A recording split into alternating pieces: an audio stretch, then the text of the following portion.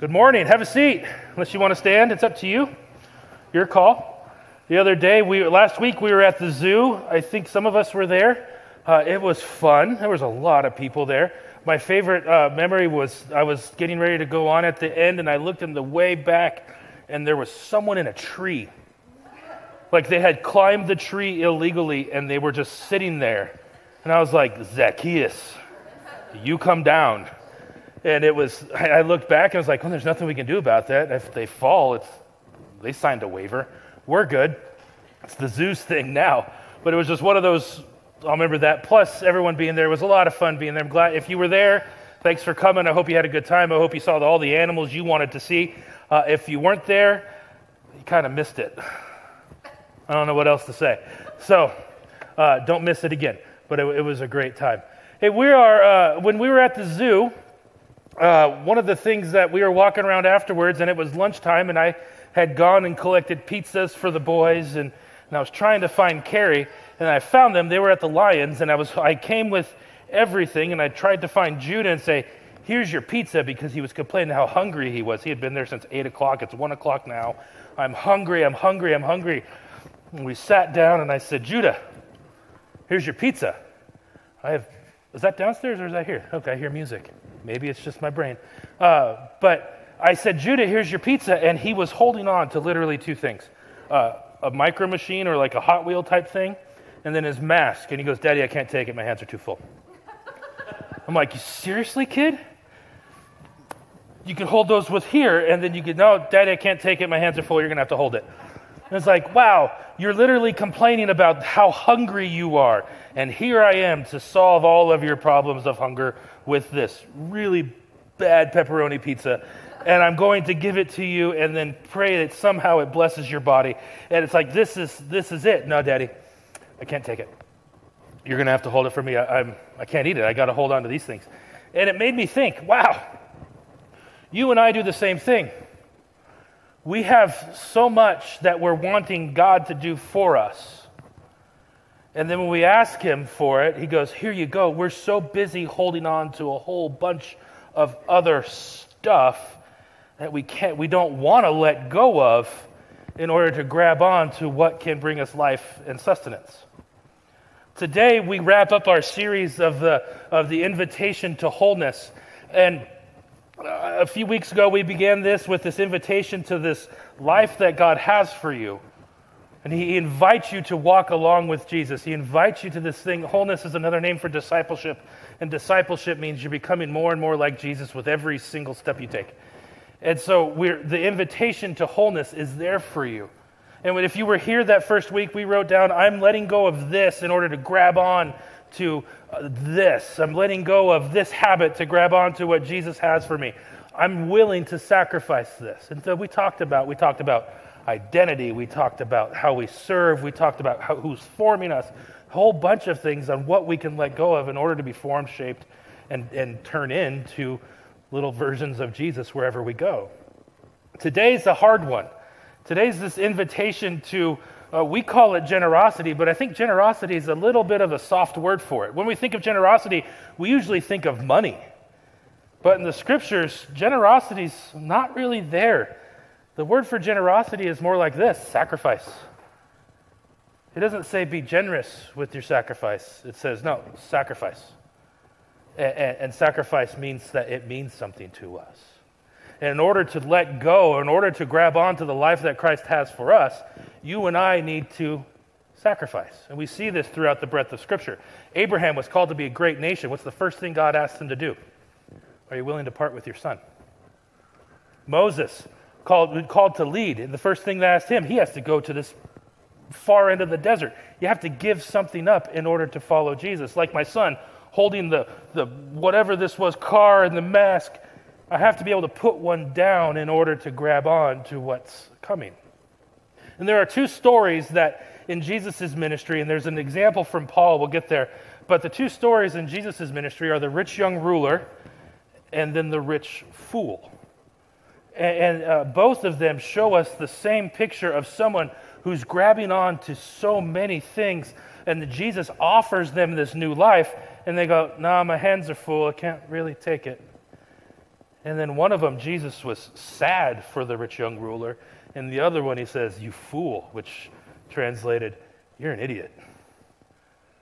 And so we're going to look at those today, but I want to give a little bit of a rant before we get there. It's clear some things up. These two passages are used as clobber passages to prove some sort of socioeconomic policy. That's not what these passages are for. Well, people can read these and think that, well, Jesus must have been a socialist. No. Sorry, try again. Because if he was a socialist here, there's other parables that say that he was a capitalist. So cool your jets on socialism. Also cool your jets on capitalism, because there's other passages that say Jesus wasn't a capitalist. The problem is we come into these passages and we read into them our policies. And Jesus goes, I'm not about those policies. I'm not about socialism. I'm not about capitalism. I'm not about the next ism. I'm about the kingdom. And so when he talks about things like this, about giving everything up, following Jesus, or sacrificing your wealth, he's not doing so to espouse some political viewpoint. He's saying this stuff doesn't match with the kingdom of God, which I'm inaugurating here. The kingdom of God is about something we have never seen before. And both of these arguments act as distractions to the text. They say we can get going on these and we think, well, I'm right. I have to vote this way now, and everybody else is wrong. That's not the point of these. They're trying to bring us to a bigger picture of what God is doing. And maybe when you read these, one of the things that you need to do, we all need to do, the church needs to do this, is let go of some of your political ideologies to actually see what the text is saying. The church will be wise to do that, to get back to allowing the Scripture to dictate what we believe rather than our culture to dictate what the Scripture says. Okay? Rant over. Let's look at the rich young ruler. Luke 18. A certain ruler asked him, good teacher, which says that. Anyway, good teacher, what must I do to inherit eternal life? Why do you call me good? Jesus answered. That's awkward. No one is good except God alone. You know the commands. You should not commit adultery. You shall not murder, you shall not steal, you shall not give false testimony, honor your father and mother. And the man interrupts him. All of these I have kept since I was a boy, he said. Now let's stop and look at a couple things. Luke calls this person a rich ruler or a certain ruler. Matthew calls him young. Mark kind of calls him both. So we don't know how old this man is. We do know that he had some clout. Luke doesn't go into a detail, but he's likely some sort of politician by the way he talks. He's a wealthy landowner. He's a type of influencer. If you were walking around in Jerusalem that day or wherever Jesus was in this section and you'd see him, you'd go, oh, that's so-and-so. So he's someone you would know of. And then he comes to Jesus and he tries to flatter Jesus. Good teacher. This is probably some sort of political doublespeak. We see politicians do this. They'll respect this person across the aisle, which they loathe, right? They'll say, well, the fine congressman from blah, and then they go on to tell him how bad this congressman is. He's saying, good teacher. It's a strategy. He's trying to get Jesus to come to his side of the argument. It's a little bit of the motive here. He says, I want Jesus to tell me that I'm right, that I don't have to change here. He wants Jesus to give him the answer he's looking for. And this is another thing. He wants to know about his life. The man's likely got everything he could imagine. He's got land, which makes you wealthy. He's got status, which comes from the land. He's got wealth. He's got clout. He's got power. But the list of things that he can obtain in this world, one of the things that you can't buy, the Beatles were kind of right, you can't buy love, but you can't buy eternal life. And he comes to Jesus and says, I can make all this money. I have all of this. But what I don't have is eternal life. So I'm going to go ask the teacher, and I'm going to butter him up a little bit. Good teacher, tell me how I can get eternal life. How can I obtain this one more thing? And he tries to Jesus, and goes to Jesus for this, but Jesus doesn't fall for this. The issue of goodness has to do, according to Jesus' answer, with honoring God, not how much stuff you can obtain, not how much clout you can have, which is why Jesus answers this question in the way he does. Specifically, he references the Ten Commandments. And there are three places where the Ten Commandments are listed. They're listed in Exodus, and they're listed twice in Deuteronomy.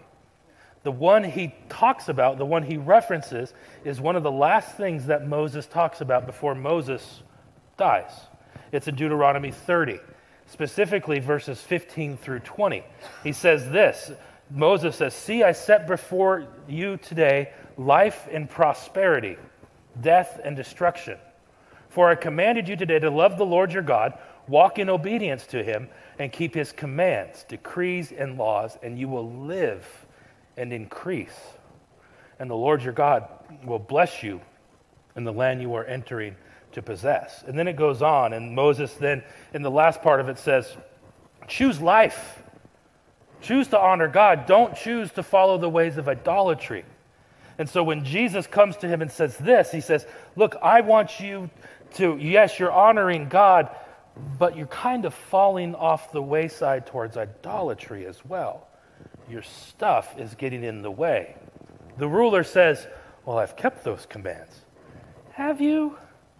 I mean, it's probably since he was age 13, he's kept the commands, because at age 13 in that society, you were considered a man. He goes, from 13 on, I've kept all of them to the T. In other words, he's saying to Jesus, look, I have a list of things, and I've checked all the boxes I've had. There's nothing more for me to obtain. This is the only thing. And he comes to Jesus and says, please check off the last thing on the list so I can have peace. And Jesus looks at him and says, this isn't how it works. Your goodness is not your identity. In fact, your goodness of accumulating all the wealth and everything for you has actually taken you far, far away from what God is wanting you to do. You've placed everything of value in what you own, and you haven't looked at the person who owns you, which is God. But he calls Jesus good, and Jesus then says, well, if you've called me good and you've done all of these things, I'm going to give you one more challenge. And he's in Luke 18:22. When Jesus heard this, he said to him, you still lack one thing. Sell everything you have, give it to the poor, and you will have treasure in heaven. Then come follow me. And when he heard this, he became very sad because he was very wealthy. And Jesus looked at him and said, how hard is it for the rich to enter the kingdom of God? Here's essentially the challenge that Jesus offers him, and it's crucial we understand this. Will this man prefer what earth can give him, or will he prefer what Jesus offers him? He has his hands full, and Jesus is saying, you got to put something down. Now, we can look at this passage, and instantly we say, well, obviously the possessions were evil. It's evil to be rich. It's not what Jesus was saying. Back up a little bit. If the possessions were evil, then why did Jesus say, give evil to other people? Doesn't make any sense. If having stuff is wrong, then he would have said, burn that stuff. Don't give your evil things to the poor, because we have to care for the poor. Remember, justice. Burn that stuff. Get rid of it. That's what he would have said if the things were bad. They're not bad. His possessions were fine, except his possessions began to possess him. They were beginning to destroy him. It's okay to have stuff, and we can all relax. It's okay to have a bank account. It's okay to have savings. It's okay to have a cool car. That's not what Jesus isn't saying, that you have to go take on this vow of poverty. Now, some might have that call, and that's great. But what Jesus is warning this young ruler is, you have money, you have possessions, but you're allowing them to possess you, and they've become an idol to you. And what do we do with idols? You destroy them. And the prophets, whenever they cleaned out the temple, the first thing they did was they took the idols and they burned them. That's what Jesus is saying. You have an idol here in your life. Give it away. And then you'll see what life is truly about. You can't buy eternal life. You can't just come to Jesus with, I have all of this stuff with me and for me and in my bank account. I just need this one more thing. He's using Jesus as a commodity, and Jesus says, I don't play like that. I'm not the one more thing. I'm the thing. And then everything else comes from it. He stood face to face, this man, with the life that Jesus had for him. He stood face to face with the life that he was requesting, yet his hands were too full and he was too possessed by his possessions in order to follow Jesus. The tragedy of the story isn't that this man had money. The tragedy is that he wouldn't let go of it. He might have had possessions, but the possessions took his life as a result. The second story is the same. And if you flip back in your Bibles to Luke 12, verse 13, it's another parable. Another time a man comes to ask Jesus something. Someone in the crowd came to him in verse 13 of Luke chapter 12. Teacher, tell my brother to divide the inheritance with me. Now, I had this conversation with Judah yesterday. Caleb had all the baseballs, and we got a T-ball set. And he said, Daddy, tell Caleb to do this. Give me all the baseballs. And I replied, no, figure it out, and walked away and watched golf. But Jesus replied to the man, Man, who appointed me to be a judge or an arbitrator between you? Now, we can look at these first two verses and we could say, this family's got some issues, right? There's a little bit of a dispute. Who gets what and how much? And this argument that this man brings is he feels like he should have more of the inheritance. The way the inheritance is worked back then is usually it fell to the majority of the inheritance fell to the oldest son. And then it would trickle down after that. But the big chunk of it went to the oldest. This guy didn't think it was right. And so he comes to Jesus, yet Jesus wants no part of this. Jesus knows that there's an underlying issue happening here. These matters also weren't for Jesus to decide. These matters had laws, civic laws and traditional laws that were beyond Jesus' scope of, I guess you would say, influence. And that's weird to say about Jesus, but Jesus is like, hey, these have already been decided. Why are you coming to me on this topic? I'm not a lawyer. I'm not someone who's going to settle these kind of disputes. They're already made. And from the sound of it, Jesus is perfectly fine with the way that these decisions go. So right away, there's a deeper question at hand. There's a fractured relationship. There's a fractured relationship not only between the brother and his family, but there's a fractured relationship between this man and God. And what stands in front of that relationship is this greed. He had no desire to be on good terms with either people, God or his brother, and he couldn't care less about fixing this sort of relationship. He just wants his piece of the pie, and he wants to get it on his terms and his way and his time. He wants what he thinks is his. And so instead of Jesus saying, be a good brother and share, which is what parents today say, that's what I ended up saying, he gives a warning, and he gives this parable that has perplexed a lot of people and honestly scares the crud out of all of us, or it should. He says this, watch out. And he said to the man, watch out, be on your guard against all kinds of greed. Life does not consist of abundance of possessions. And then that's the launching point to this parable that we'll get to. That line right there shows up in a lot of other texts throughout the scriptures. Romans, Corinthians, Colossians, Ephesians, 2 Peter, and then in Ephesians again. So this is the intro to the parable. This is going to be about how your greed and how your thinking about your possessions can ruin your walk with Jesus. He's warning his listeners, this is about greed, and greed is sneaky. Watch out for it. And he told this parable. The ground of a certain rich man yielded an abundant harvest. He thought to himself, what shall I do? I have no place to store my crops. Now, there's a few observations that we make in those first two verses. This man is alone. In those times, you wouldn't go to yourself to make a decision. There were these city gates, and you would go to your community and go, hey, my investments accidentally made an extra $3 million. I don't know what to do with it. You and I can think of what we can do with $3 million, right? You ever play that game? If I won the lottery, this is what I would do. I wouldn't tell you all. That's the first thing. But this man is alone. He has this windfall of crops. He doesn't know what to do with it. And so he thought to himself, instead of trying to figure out with his community, with his family, with his spouse, with his kids, he thought to himself because he has nobody else to speak to. He's speaking to himself because he has no one.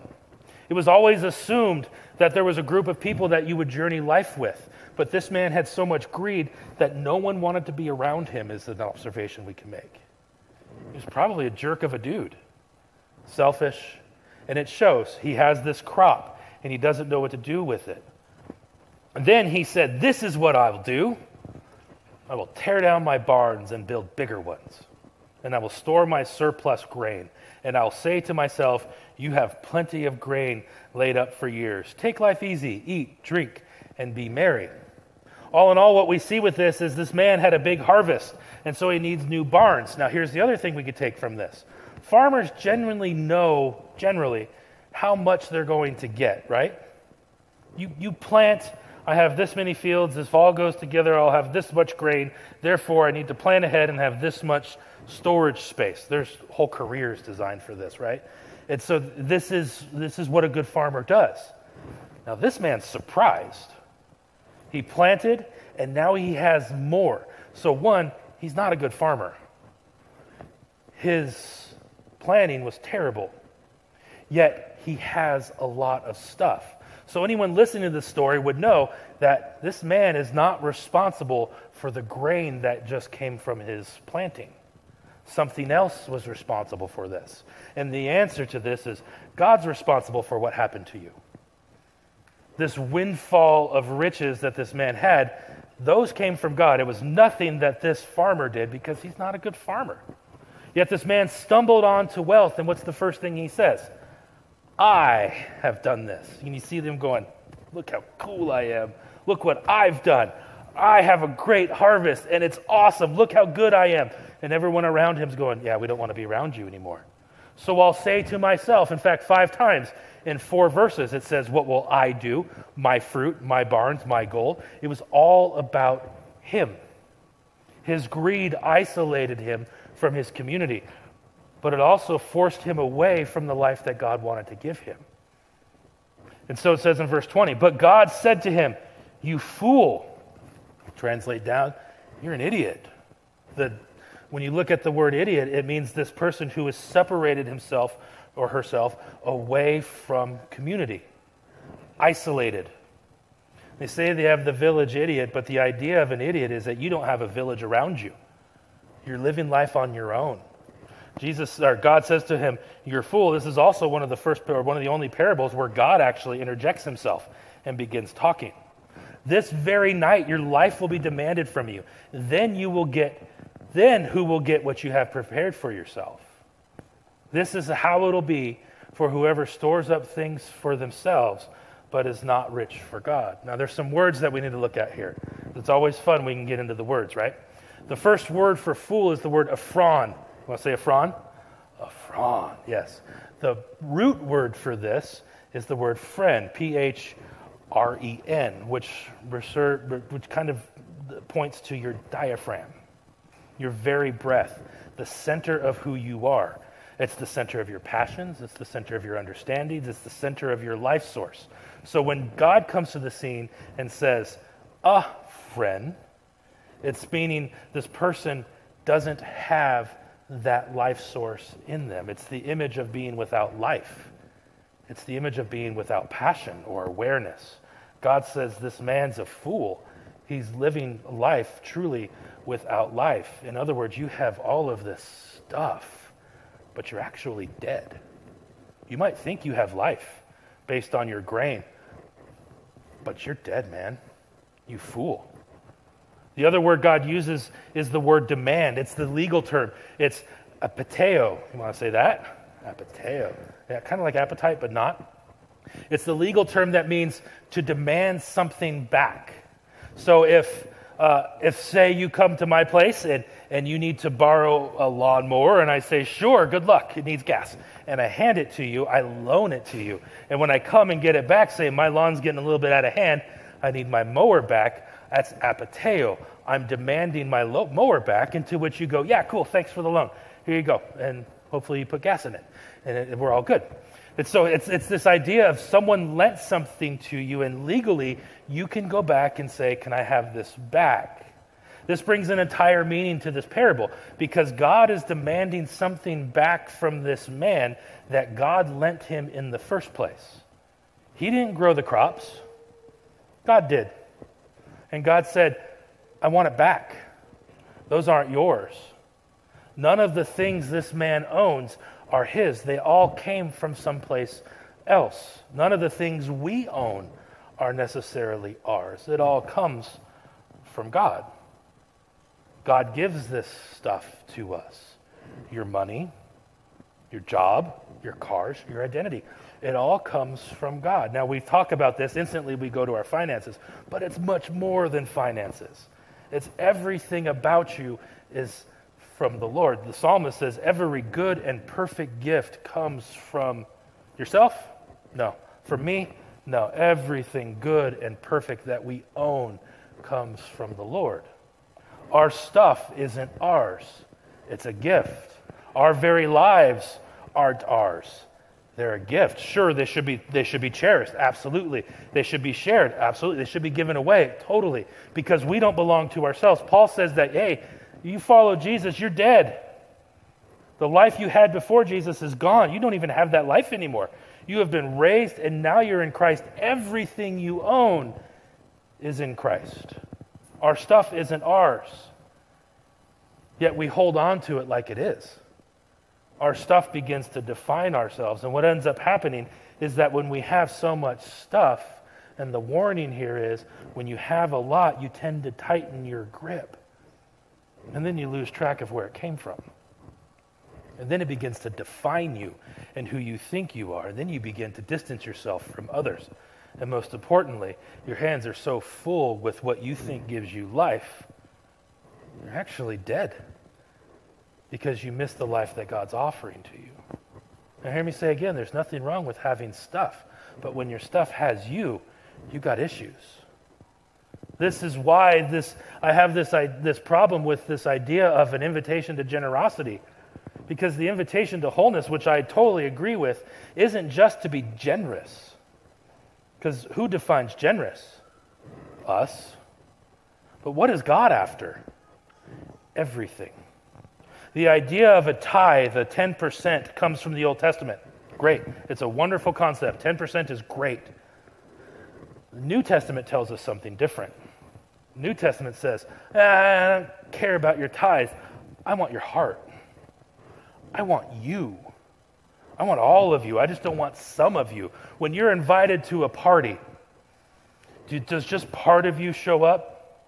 If you're at a party and you're over there on your phone like this the whole time, are you a good party person? No, unless you're group texting with someone across the room about something funny that happened, maybe. But it's when you're invited someplace, it's best that you show up 100% of you. This is the call that God asks for us. It's not just to be generous and give a little bit off the top. No, you, all of you. And so this idea of generosity is almost a little weak, because the invitation that Jesus puts out for us in these two parables and other parables is to give your entire self away. It's to hold yourself with open hands and say, God, I'm at your service. Every single part of me, my money, my time, my talents, my stuff, my dinner table, who am I inviting over, all of this is yours. It's a sacrifice. Not just generosity. Now, there's generous sacrifices, sure, but the key word there is sacrifice. Sacrifice is a more accurate description of what the Bible is calling us to. Sacrifice is uncomfortable. In the days of sacrifices, they'd be something that would be totally used to seeing. They would walk down the street and they would see a sacrifice almost every single day. They were bloody. They were messy. But the idea of a sacrifice was in totality, meaning everything that the sacrifice is on the altar and it can't crawl off. It's there. Sacrifice takes work, and sacrifice will cost you something. When we sacrifice ourselves, we give all of it. And so this idea from Jesus is to be sacrificial with yourself. The invitation is for all of you, not just some of you. Now, Paul talks about this in Romans 12. Paul built a case, Romans 1 through 11. I know I've said this before, but if you haven't heard it, this is great. If you have, this is review. Romans is one of the centerpieces of Scripture, theological work. It's a wonderful book, totally debated, and you can get into a whole bunch of fun stuff with it. But in the first 11 chapters of Romans is all this stuff about how good God is. It's kind of hard to get to it, but if you read it carefully, you can see what Paul is showing you is all of these mercies that God has given you. He's ended the law. He has given you grace. He's saved you when we were totally gone and under the weight of sin. When we were yet sinners, Christ died for us. And then Paul gets to Romans chapter 12, and he begins with the word therefore, which you have to figure out why therefore is there. It's there because Paul has ascended to this top of the mountain, and he's looking back down and goes, look at everything God has done for you. Therefore, I urge you, brothers and sisters, in view of God's mercy, everything that God has done for you, offer your bodies as a living a living sacrifice, holy and pleasing to God. This is your true and proper worship. Another way you could say that is this is the only rightful way that you could respond. A sacrifice is the response. When he looks back and sees how good this God is, how merciful this God is, why would you hold on to anything else in your life when he's offering you these mercies and you're sitting here holding on to your stuff? Your only response is to say, I'm going to drop it and I'm going to put myself on the altar, because that's what he's after. Now, the problem with living sacrifices is that you're still alive. And you could crawl off the altar, is what one theologian says. This is the problem with that, because if I don't feel like it, I can kind of wiggle myself off of this and go on with life. No, Paul says, offer your body as a living sacrifice. The discipline that we have to develop in our life is not crawl off the altar. So Paul says, look at all these mercies. Look at everything that you have. Everything in your life is because of the grace of God. And what's our response? Give it back. Open your hands to it. We do this by literally offering our lives. It's not just about our money. He's after every single aspect of who you are. Money is just one of the many aspects. He wants our hands. He wants your feet. He wants your minds. He wants your actions. He wants your finances. He wants your work. He wants your play. He wants your conversations. Everything you have is a response to God's mercy. You see why being generous is kind of a weak way out? Tithing, great. What about the other part of your life? Instead of a cow or a bird in Paul's theory now, it's now us. We're the sacrifice. And the problem we have is we're being confronted, like the two men in the parables, we're being confronted with this idea. Jesus is holding out this life for us. Yet our hands are so full at times where we can't grab onto it. So you can have my work and play, we say. You can have this, God, but don't you dare touch my finances. I'm going to pull that off the altar. I'm going to leave that one over here. I'm going to hide it so God can't see it, which is a funny concept anyways, right? If it came from God, why are you going to hide it from him in the first place? Or you can have my work, you can have my play, you can have my finances. Don't you dare touch my sexuality. That's me. When I close the bedroom door, you can't see what's going on in there. It's kind of funny too, right? It doesn't work that way. Or you can have my sexuality, my time, my finances, even my relationship. But don't you dare touch my calendar. My time is my time. And Paul is urging that if the life we want in view of God's mercies and the life that we're supposed to live, the life that Jesus is offering to us, we have to let go of some of those things that we think bring us life in order to grab on to the life that Jesus has for us. We bring what we have back to God and say, this is me. All of me. You can have it. Because that's the only reasonable response, according to Paul, that we can have when we're confronted with how much mercy and grace that God has given us. And it's the only reasonable response that Jesus was looking for from these two men. But what holds us back? I think what holds us back is we have a false view of God, that God is somehow out there to ruin our lives. Like he wants us, he wants to make us go somewhere we don't want to go. He wants us to move to Tacoma or something like that, or pick the place, North Dakota. I'm sorry if you're from North Dakota. I'm glad you moved. Or heaven forbid, God doesn't want you to get married. Or in the other side, heaven forbid, God wants you to get married. It can go both ways. Or, if I give my life to God, he's going to make me drive an ugly car, or make me live in this weird house, or he's going to make me do something terrible. And honestly, it's true that we think that thing. We're scared to give something up because if we sacrifice this, we're afraid we're going to miss out. And so we have this kind of divine FOMO that God's going to make us miss out on some of the great things. What kind of God is that?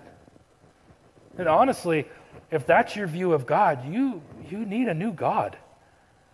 Do you really think that God is sitting up there on the edge of his throne, and let's anthropomorphize God a little bit, and he's looking down and says, how can I screw with them today? Is that your view of God? How can I make their lives miserable? I tell you, I'll make them give me these things, and then I'll make them live in a one-bedroom shack at the end of it. No, that's not what God says. In fact, the picture we get from God throughout Scripture is the God who is on the edge of his seat, yes, looking down from heaven, and he's a good father, and he says, how can I bless them today? And Jesus tells the parable about prayer, and he says, when you ask if you guys are good parents, if your kid comes to you and asks you for some food, are you going to give them rocks? No. Are you going to give them a snake? No.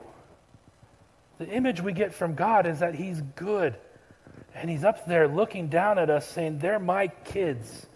How am I going to love them today?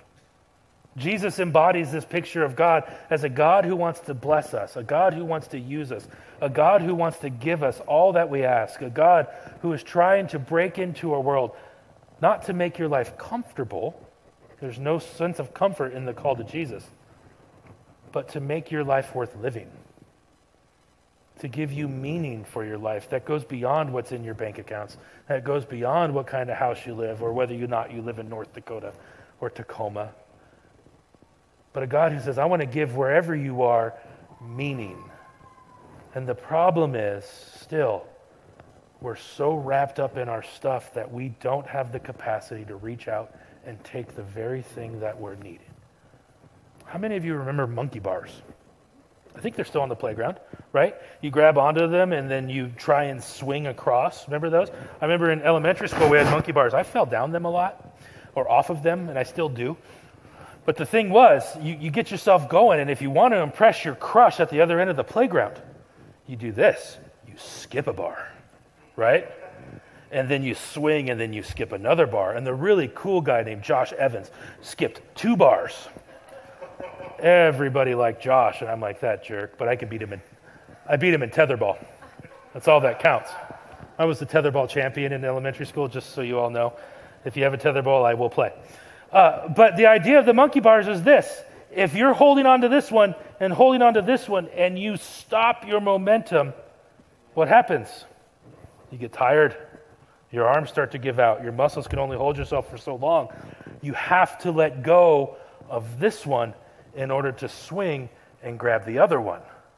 And then you have to let go in order to grab on to the other one. You let go, swing, grab, let go, swing, grab. I'm trying to teach my son this right now so he can impress all of his crushes on the monkey bars.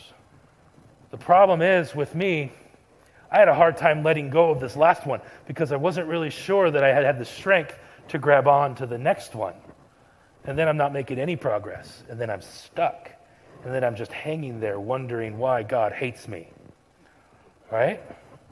This is the concept that is kind of rolling with all of our stuff. In order for us to make the momentum, we have to let go of some things. And just because you let go of it doesn't mean that God's going to snatch it out of your hands and say, ha ha, I got it now. No, he wants your heart. He wants your willingness to say, Lord, I have all this stuff. Here you go. What do you want to do with it?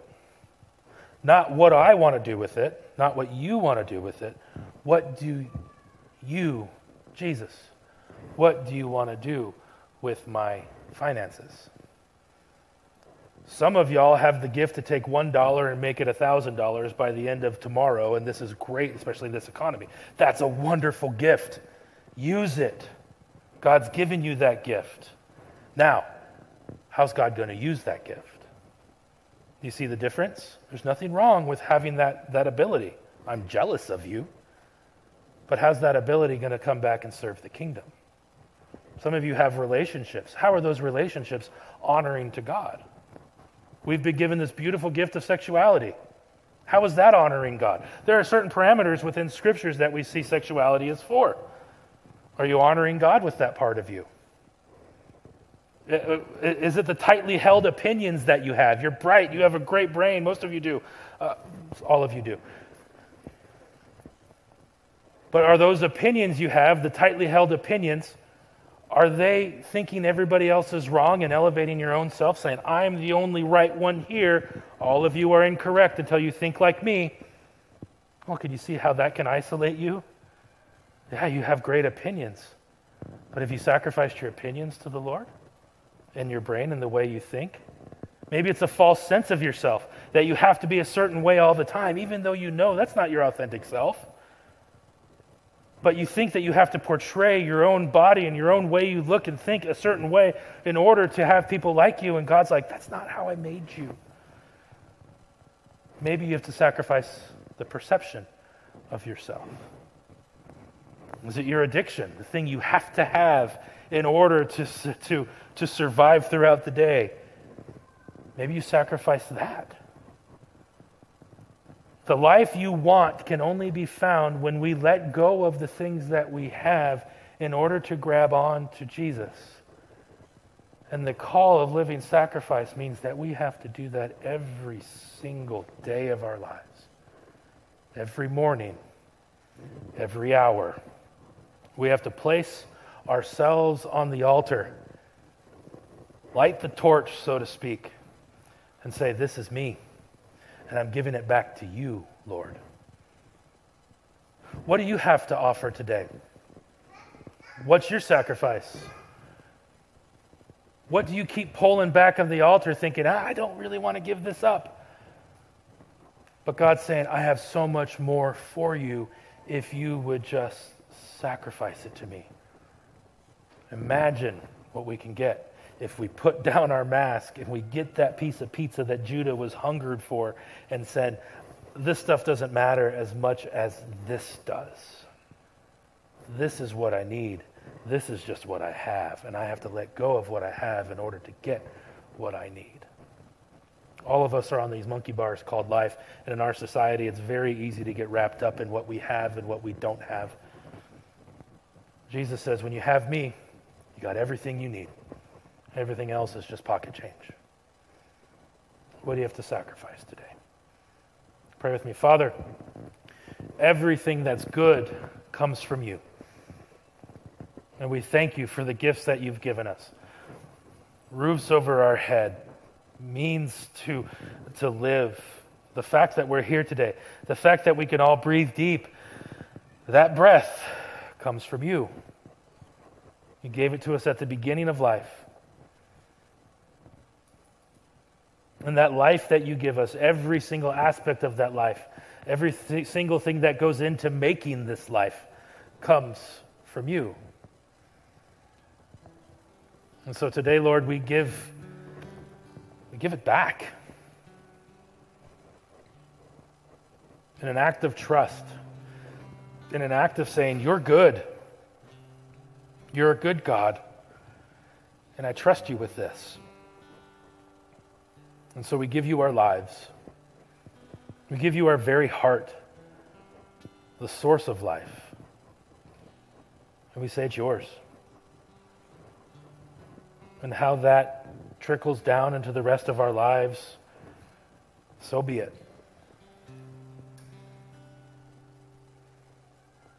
But Lord, we bring to you on the altar today our very lives, because that's the only place where we can find wholeness. It's the only place where we can find ourselves complete. Because you gave your all for us, we can give our all for you.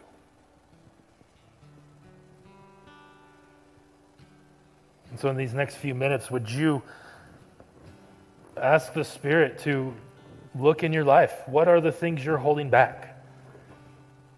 And perhaps today God is asking you to at least offer that to Him for Him to use. Not just you, but for Him to use.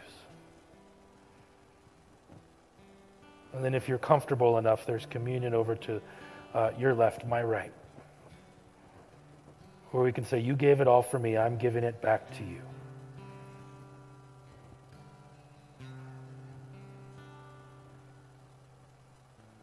The rich man and the rich fool both walked away from Jesus that day. They didn't get what they were looking for. Don't let Jesus see you walk away and miss out on the life that He's looking and offering.